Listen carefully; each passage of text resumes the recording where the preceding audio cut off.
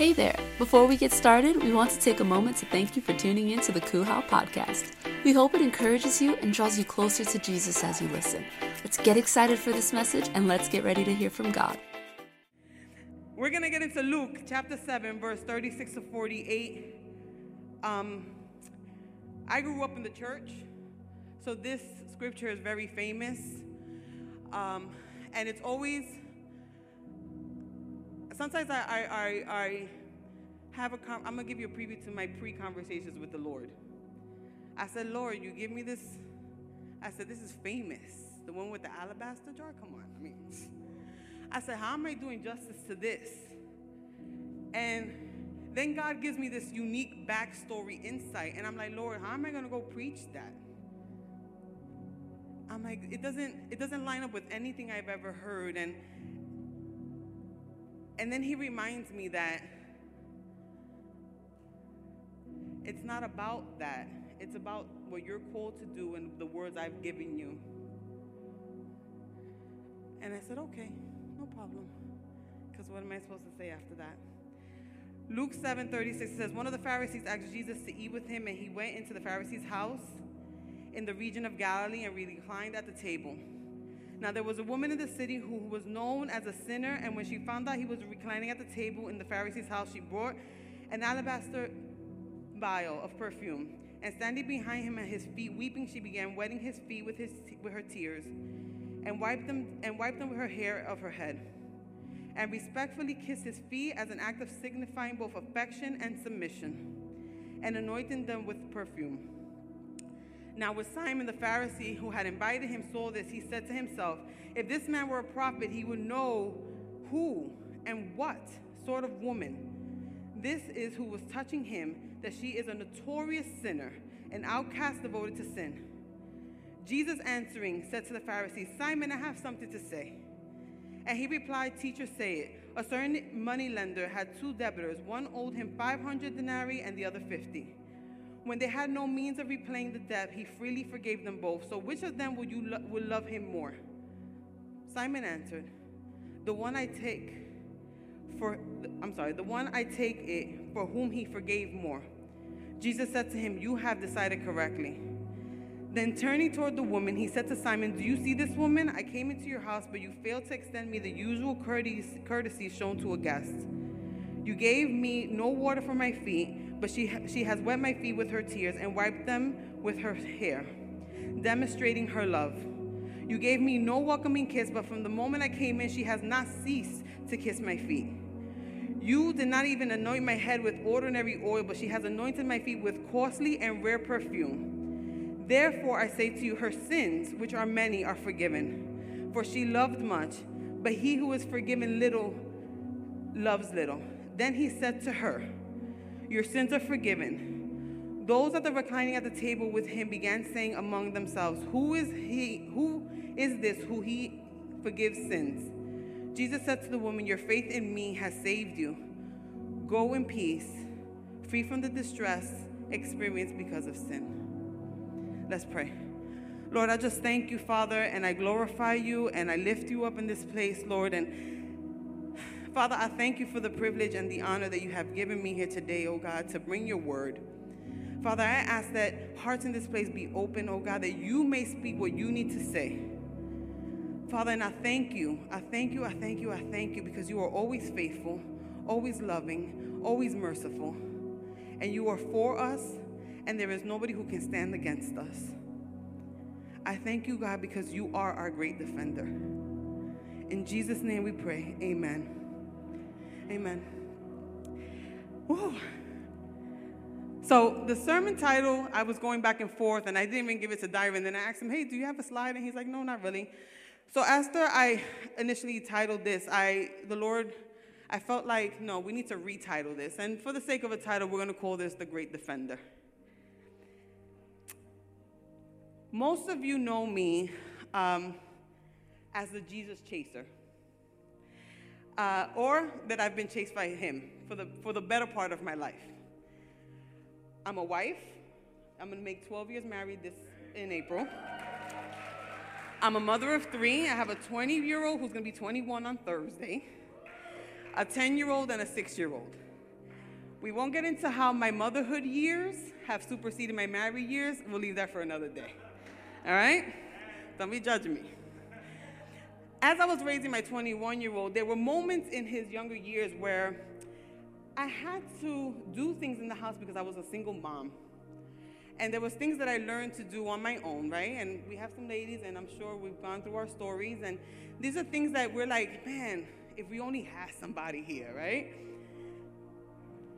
This year, this struggle for me was always the same. I would go to the supermarket, I would buy a jar of tomato sauce.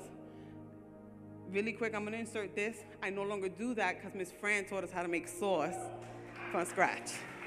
I no longer use canned tomato sauce. Shout out to Miss Fran. But the jar, we all open it the same, right?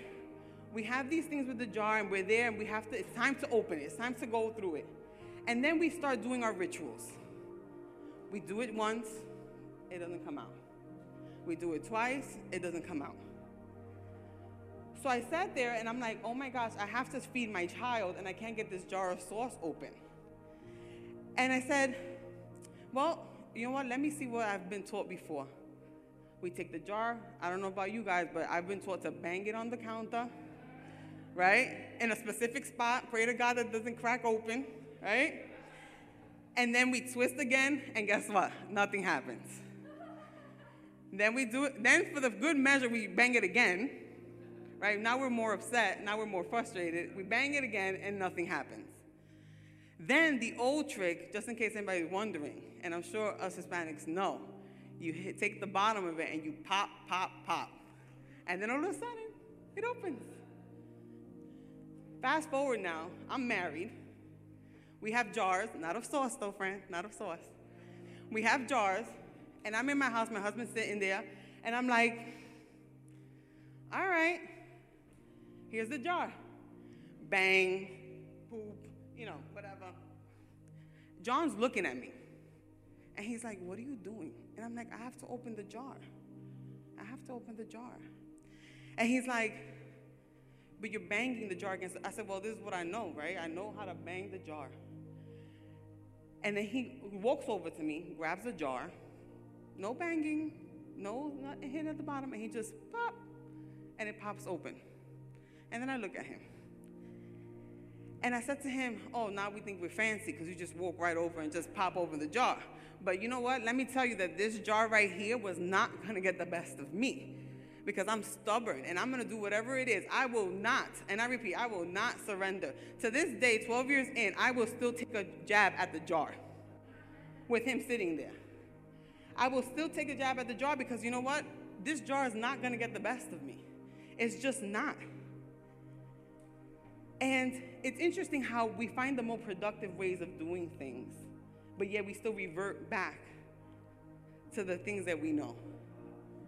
12 years married, guys. 12 years married, almost 15 years together, so 15 years of him being able just to pop open the jar. But our lives are the same way. We don't want to surrender to things. Let's be real here. The word surrender, we cringe. I said it, and you guys are like, ooh. We cringe at the word surrender.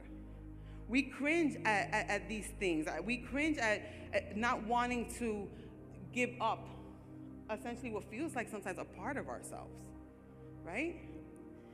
And the definition of surrender doesn't help anybody either. I looked it up. I said, well, Lord, you know, what's going on here? I looked it up. It says, to give up completely or agree to forgo, especially in the favor of another. To give up into the power of another, especially as a prisoner.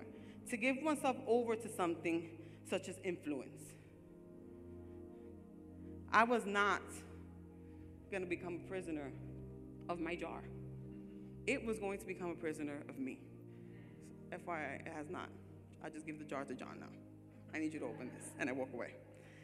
But surrender in our society is a very negative concept. It is a concept of when you hear about somebody surrendering in battle, or you hear somebody essentially giving up or waving the white flag, that is what our surrender is in our society. It gives us a bad taste in our mouths. It just doesn't sit right with our core, right? It just doesn't sit right within us. From where we're young, we're taught to be tough, to roll with the punches, to keep moving forward. We can fix it alone, and admitting that we need somebody else to jump in is like, whew, no, we're not doing that. But what if a surrender can draw you closer? What if a surrender can set you free?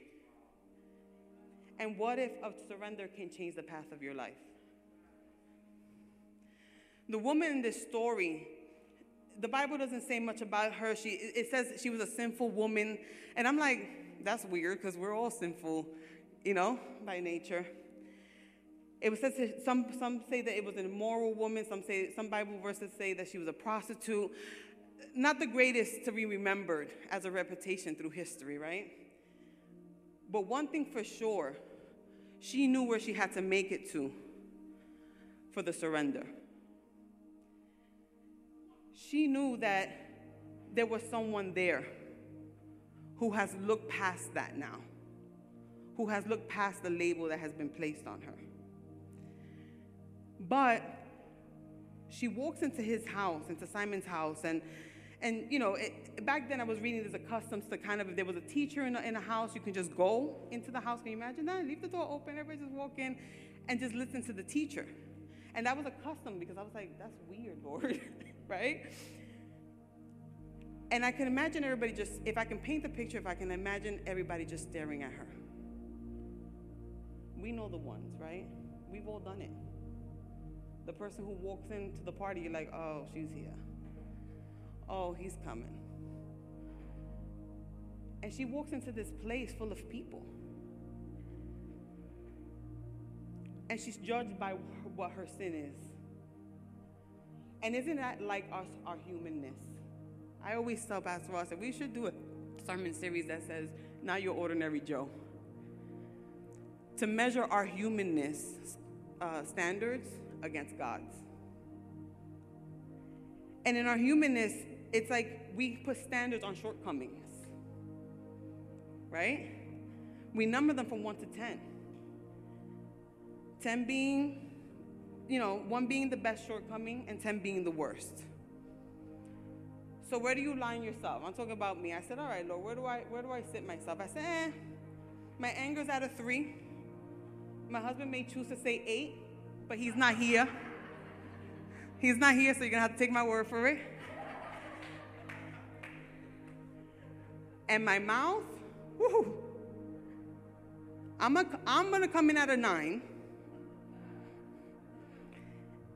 But I will say it has been redeemed a little, so I'm going to push it down to like a 5. All right? But this woman, the scholars say, she was pretty much a streetwalker, right? And I can imagine in her time of holding her box in her hand. So we're going to say this is the box. And as she's holding her box in the hand, she is on her way to the Pharisee's house. And as she's walking, I can only imagine the things that go through her head. The Bible doesn't specifically say that they have met before. But in my mind, I'm like, for you to do such a brazen thing, there must have been some type of encounter somewhere. In chapter 7, the entire chapter talks about Jesus performing miracles. So I'm like, maybe she heard. Maybe she saw. Maybe she saw a miracle, right? Some scholars believe that she was Mary, Lazarus' sister. She's a similar scene is mentioned in the other Gospels, but they're not sure. But I can see her walking through, and I can imagine her walking through the town that she lives in where everybody knows her business. And I can see her possibly going through her head and saying, I need to make it to this person's house because I know that Jesus is there. I need to see him. I need to get to him. But what would this look like? Will it look weird to somebody? Will it make sense? Will anybody notice even me walking in through the room? And if they do, will I have an answer if somebody asks me something? And then the outside voices, right? She's walking. I can see it. It's funny because I'm like, Lord, like, we see the stories in the Bible, and I'm like, but there is a backstory to these things. And if she's walking, and she had to walk to get there. So I'm like, the grumblings of others and the layers of the thoughts of what everybody passing judgment as they see her walking through the town and the stairs and the what ifs and what is she going and where is she going and what is she doing. But she still knew she had to get there.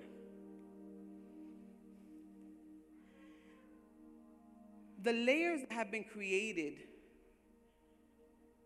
by what has been done to us and the situations in what we've placed ourselves in sometimes, right? I mean, am I the only one? I know I've placed myself in situations where I'm like, oh, maybe not. That wasn't a good idea. These things to us make sense. I look at her jar and I'm like, she's holding on to something. And these things make sense to her. This makes sense to her, what she's holding on to. And we do the same thing.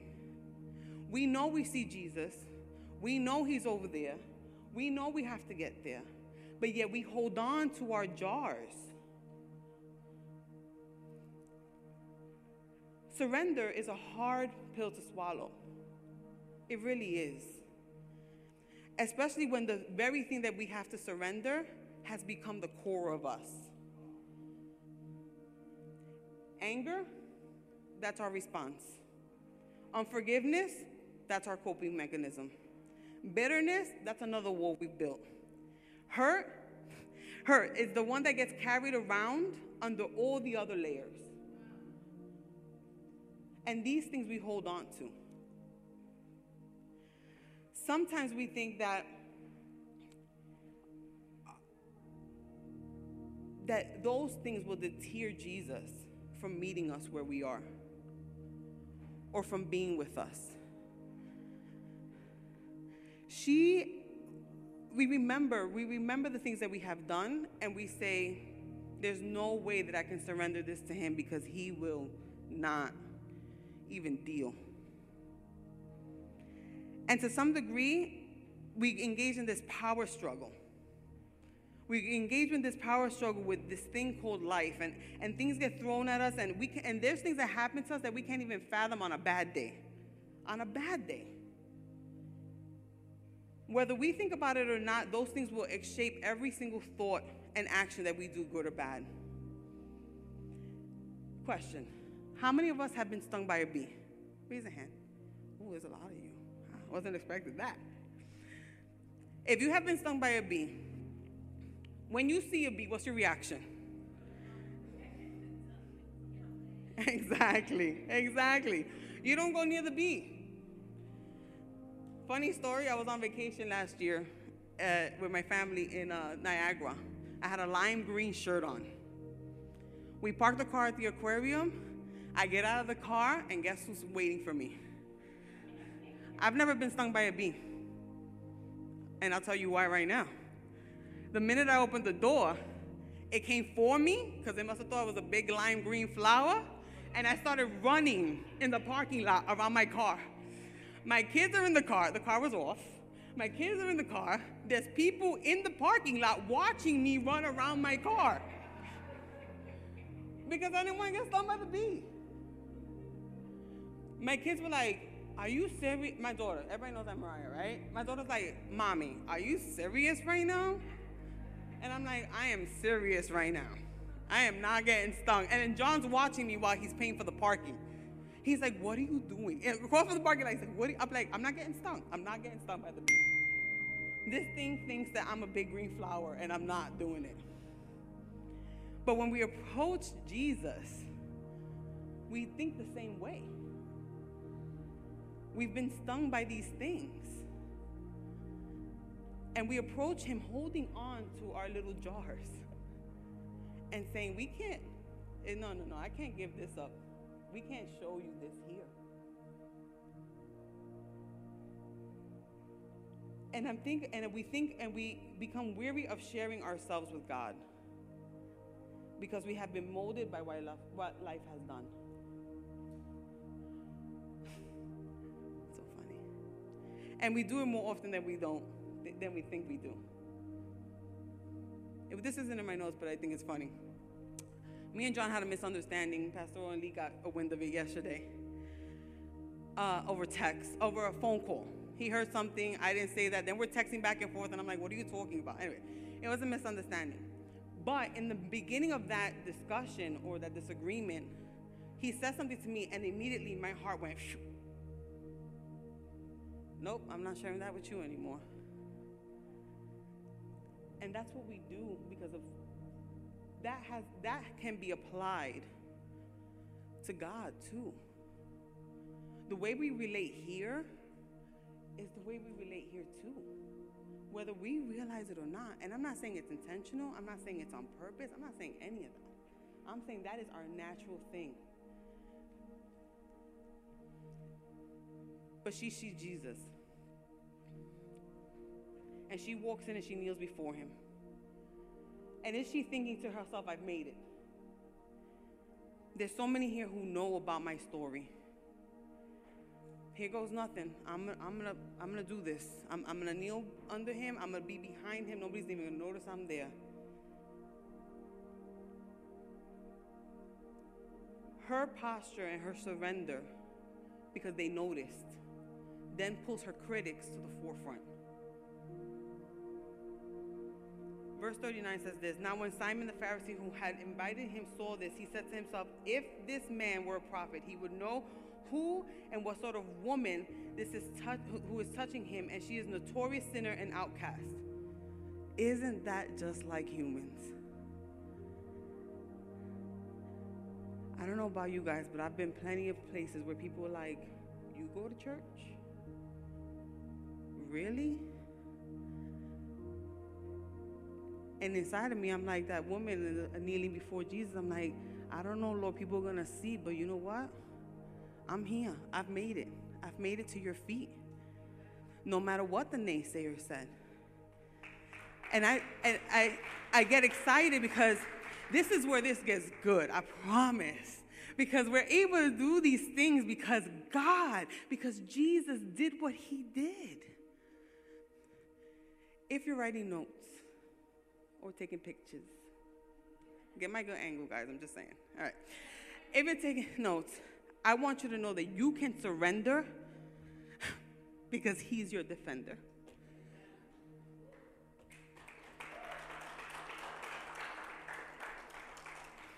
He is your defender. If you get nothing out of this, even out of my B story, please know that Jesus is your defender. He is your defender because look how good this is. Simon thought this.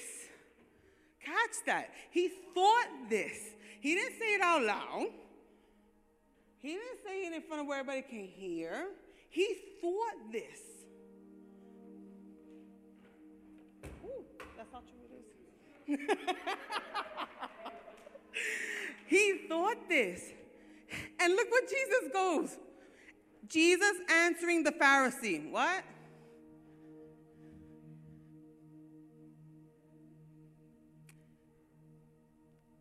Simon did not say those things out loud. The Bible said he thought.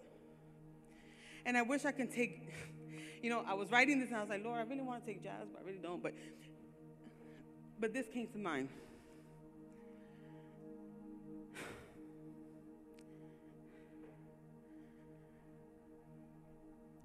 The thoughts that other people have of you will still not deter Jesus for being your defender. I need, the thoughts that people have of you will not deter Jesus from being for you. It doesn't matter, because guess what? He had an answer. Jesus had an answer for the thought, not for the spoken word, for the thought of those who persecute, who look after you, who talk about you, who say, no, this can't be. This can't be. You can't go to church. It didn't fly up in flames. Of course not, because Jesus is your defender. He is your defender. Jesus said this, Simon, I have something to say. Can you imagine Simon? I would have been like, did I say that?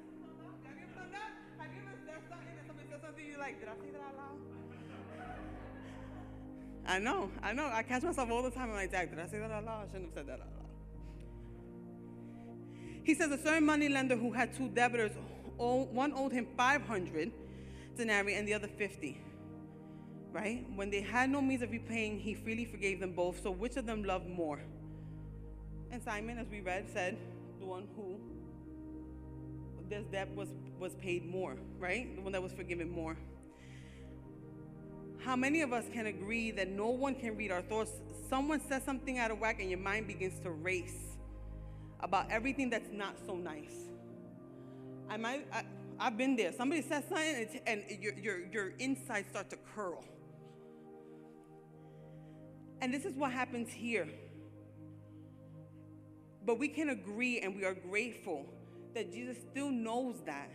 And he still loves us and cares for us and is with us and is for us. Your surrender, let me make something clear. Your surrender might seem foolish. You letting go of the thing that you're scared to let go of might seem foolish to those around you. It may be even viewed as a weakness. Oh, you changing for that Jesus? Oh, you've changed for that Jesus. But Jesus is bigger. That surrender may look like nonsense. But Jesus is still there because he's still your defender. He's still your defender. It's crazy because to me, he's like, it's almost like he wants to remind, and then Jesus turns to the woman and he said, he defends her. He defends her. He said, do you see this woman right here? Do you see in verse 44? He says, I came into your house and you have not shown me, I'm just paraphrasing now, you have not shown me the courtesies. But yet she walked in here and she anointed me and she cleaned my feet and she washed them with her tears. Jesus took what she did and halted her enemies in their tracks. The accusers. He made the case for her and he makes the case for us. He advocates in front of those who doubted you, who saw you as weak, who didn't understand the choices you were making, the walking away that you did in this life, in this new life that you have, the walking away. I think that's the hardest thing for people. When you begin to walk away from people when they're so used to you being there. And let me just say, I'm not saying that to be, I don't know what the word is, but I'm not saying that to be like, let me take a stab at somebody, right? That's not what I'm saying. I am saying that people don't understand sometimes the choices you make. But in light of Jesus, you know that your sins and all the wrongdoing that you've done has not been forgiven. Your life automatically has to change. And when people get a wind of that, they're like, oh, they don't have anything else to say. Psalms 3:3 says this, but you, O Lord, are a shield about me, my glory and the lifter of my head. Psalm 54:4 says, behold, God is my helper, the upholder of my life. How heavy are those words? How about 2 Samuel says, my God, my rock, in whom I take refuge, my shield and the horn of my salvation, my stronghold, my refuge, my Savior, you save me from violence. He is your defender. He is your defender. She did the very thing that she knew she needed to do, was just surrender and get to his feet. It reminded me of Hebrews 4 where it says, let us then, and I encourage you, listen, I have done enough in my lifetime to know what it is, the damage that occurs when you refuse to let go of the things you've done, right? I have seen walls be taken down in my own life that have pulled out brick by brick. I have seen Jesus go behind me and put me together. I've seen it. I've seen it. Somebody the other day said to me, somebody last week said to me, you worship different now. I remember when you started worshiping. Yeah, because I embraced that Jesus was my defender. That there was nothing that I could have done that would have separated how much he loved me. That's why I worship different. And that's why I sound different. And that's why, whether on tune, in tune, no tune, auto tune, whatever, I'm like, I'm going to worship Jesus because he is my defender. He is my defender. Hebrews 4 says this, and I want you guys to hold on to this. It says, let us then come with confidence, draw near to the throne of grace, that we may receive mercy and find grace to help in the time of need. That doesn't say get close and he's going to condemn you. Nope. It doesn't say come close so then you can still hold on to your stuff. He says come close in confidence in your time of need. And there is grace for that. Point 2. He goes before you. I'm going to get a drink of water. Take your time.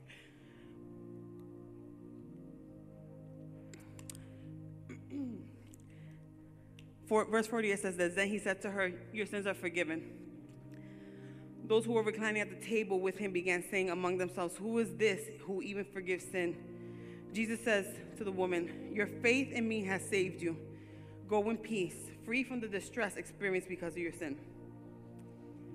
Jesus went into the house on an invite. And I said, Lord, well, he was invited there. It always seems to amaze me because I feel like we always think that these things are coincidences. But we know there are no coincidences. He was there for a reason. He was there for her. He was there because he knew he was going to see her. And she needed him. And I need you to know that he was there preparing that place for her. She didn't say a word. The Bible does not say she said a word. But he went before her. And he defended her. And it's always been like that. Genesis 1:1 says this, in the beginning there was God. Boom, he was there. He was there. He was there. In the beginning there was. That's it. He went before you. He went before you. Deuteronomy 1:30 says that the Lord your God who goes before you will himself fight on your behalf.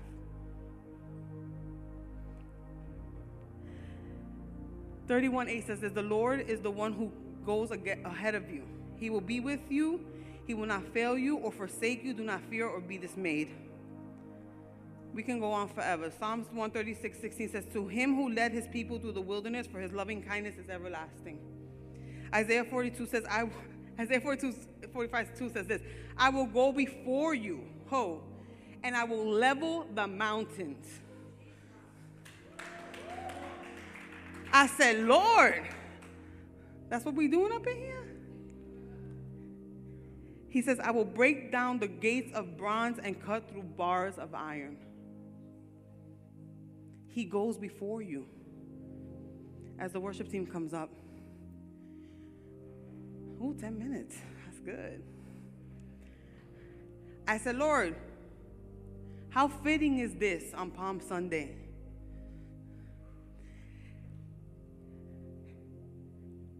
God, in his infinite wisdom, surrendered his throne in heaven to go before you, to be us, to become like us,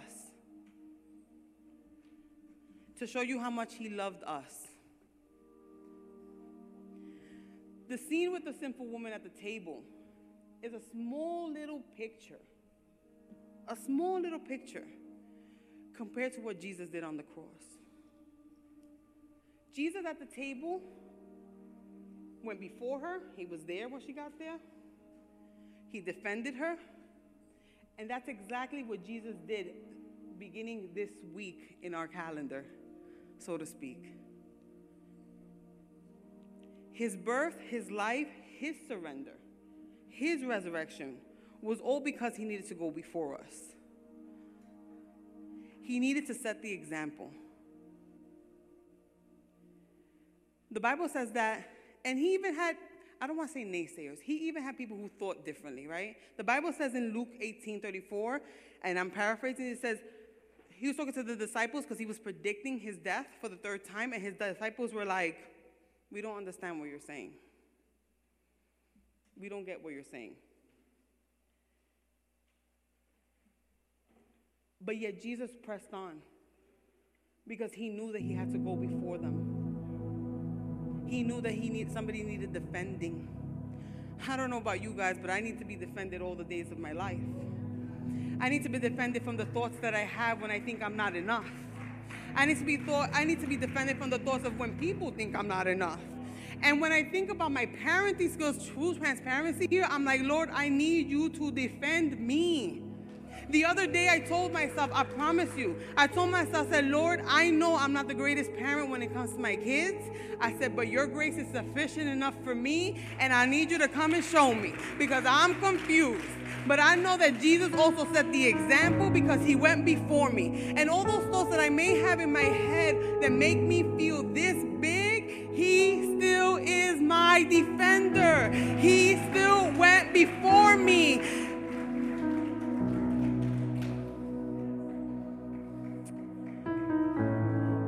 Jesus on a lowly donkey made his way to once and for all put to sleep every doubt, every misconception that you may have on a lonely donkey. This Palm Sunday, March 28th, I can see him riding down and saying, I need to be their defender. I need to level the playing field here. I need to be the one to go before them. I need to be the one to show them that how much I love them to the point of death, and take on everything that they can ever imagine, and take on the things that you're dealing with right now, and take on the things that you're going to deal with tomorrow, and the minute you walk out of here, and the things from yesterday, and the things from tomorrow, and the week after, and the month after, and the year after. He knew. I can see him on the donkey walking down the hill or whatever it was that he was walking on, and saying, I need to go before them. I need to defend them. They are mine. They don't belong to anybody else. They don't belong to the thoughts that you have. They don't belong to the hurt that you've been through. They don't belong to those things. They belong to me. And I need to go. I need to be the one. And he's saying here today, let me be.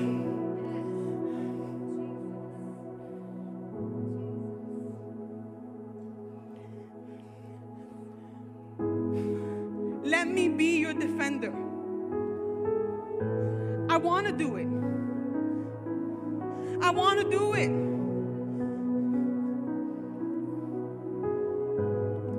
Just give it. Just give it. Just give it. And I don't say those things lightly, and please know that I'm not saying because I think it's easy. Guys, I grew up in church, my Pentecostal life in church. I've been hurt by the church. I've been hurt by people. I've been hurt by all these things. But I know that the day I encountered the grace of God in my life, the day that I encountered Jesus for who he was, not who somebody's told me he was, not not the Jesus that belonged to Pastor Rowe or Pastor Lee, not the Jesus who belonged to Sheila, not the Jesus that belonged to Frank, the Jesus who belonged to me.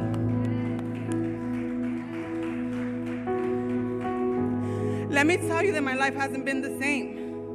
Your life will not be the same.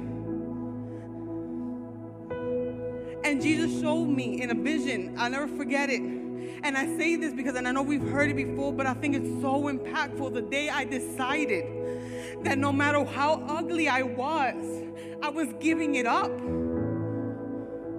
And I remember at a worship, it was here. We had a worship night here with Andrew John. And I was sitting right around where Melinda's sitting. And I remember that day I couldn't no more.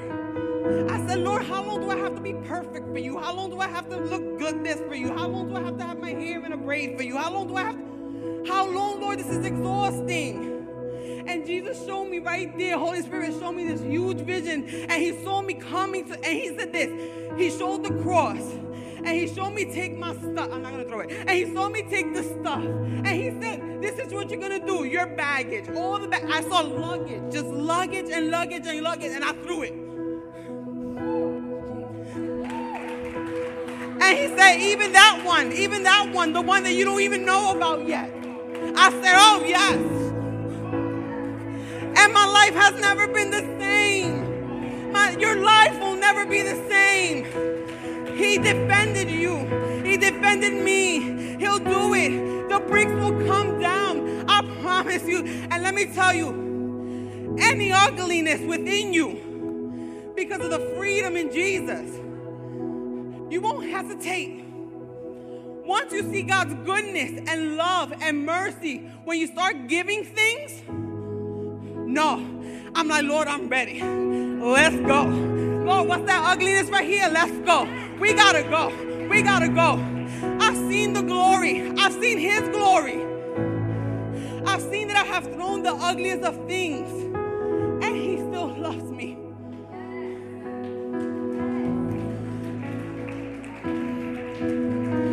He still loves you. We can get on our feet. This is why I didn't wear my jacket. You guys can stand up. I'm closing. Thank God I didn't wear my jacket. If this is here, no, that's not what I wanted to say. If this is you today,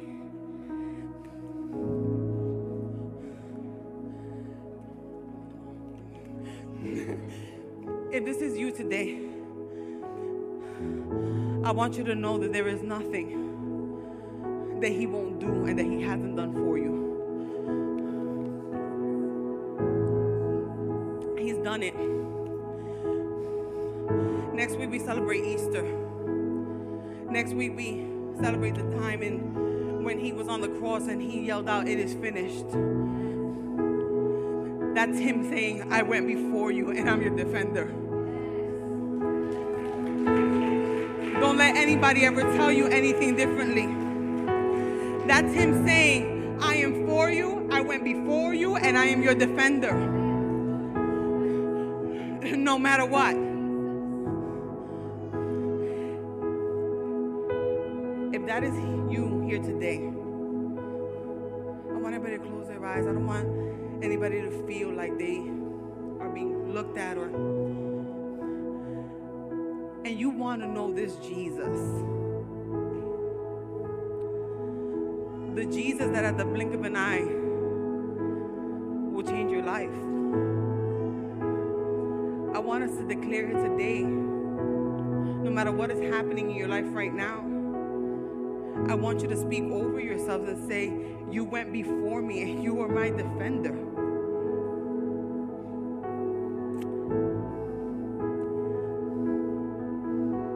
If anybody here wants to know who this Jesus is, who their defender is, who's the one who's loved them since before they were born, before the foundation, before your parents even knew you were having you, I want us to lift up our hands, and everybody online, and just lift up your hands right where you are, and we're gonna worship him, and we're gonna lift him up, and we're gonna pray, and you're gonna follow me. You're gonna say, "Lord, I know that you have gone before me, that you defend me, that you love me. I am standing here today knowing, oh God, that nothing will separate us. Lord, we want to get to know you. We say that we are yours and you are mine and you are ours. We believe that you died for us. We believe that you've defended us. We believe that everything that has come to pass, oh God, is in your hands. Lord, we stand here today publicly declaring that you are our Lord and Savior. Jesus, we just thank you, Father. I thank you for every heart in this place. I thank you for every heart online. I thank you, God, for everything you have shown us here today. I thank you, oh God, because there is no one who can ever tell us differently. Lord, I praise you. I praise you. I praise you. I praise you. I praise you. I praise you. I will not get tired of praising you. I will not get tired of proclaiming you. Lord, you are great and mighty and loving. And Lord, you would not have it any other way. We thank you, Lord. In Jesus' name we pray. Amen. Once again, we want to thank you for tuning in. Subscribe now and stay connected to all of our latest messages. And if this message really blessed you, pass along the blessing by sharing it with a friend. We pray that you will be given the opportunity to apply this message, and we hope that you enjoy the rest of your day. God bless.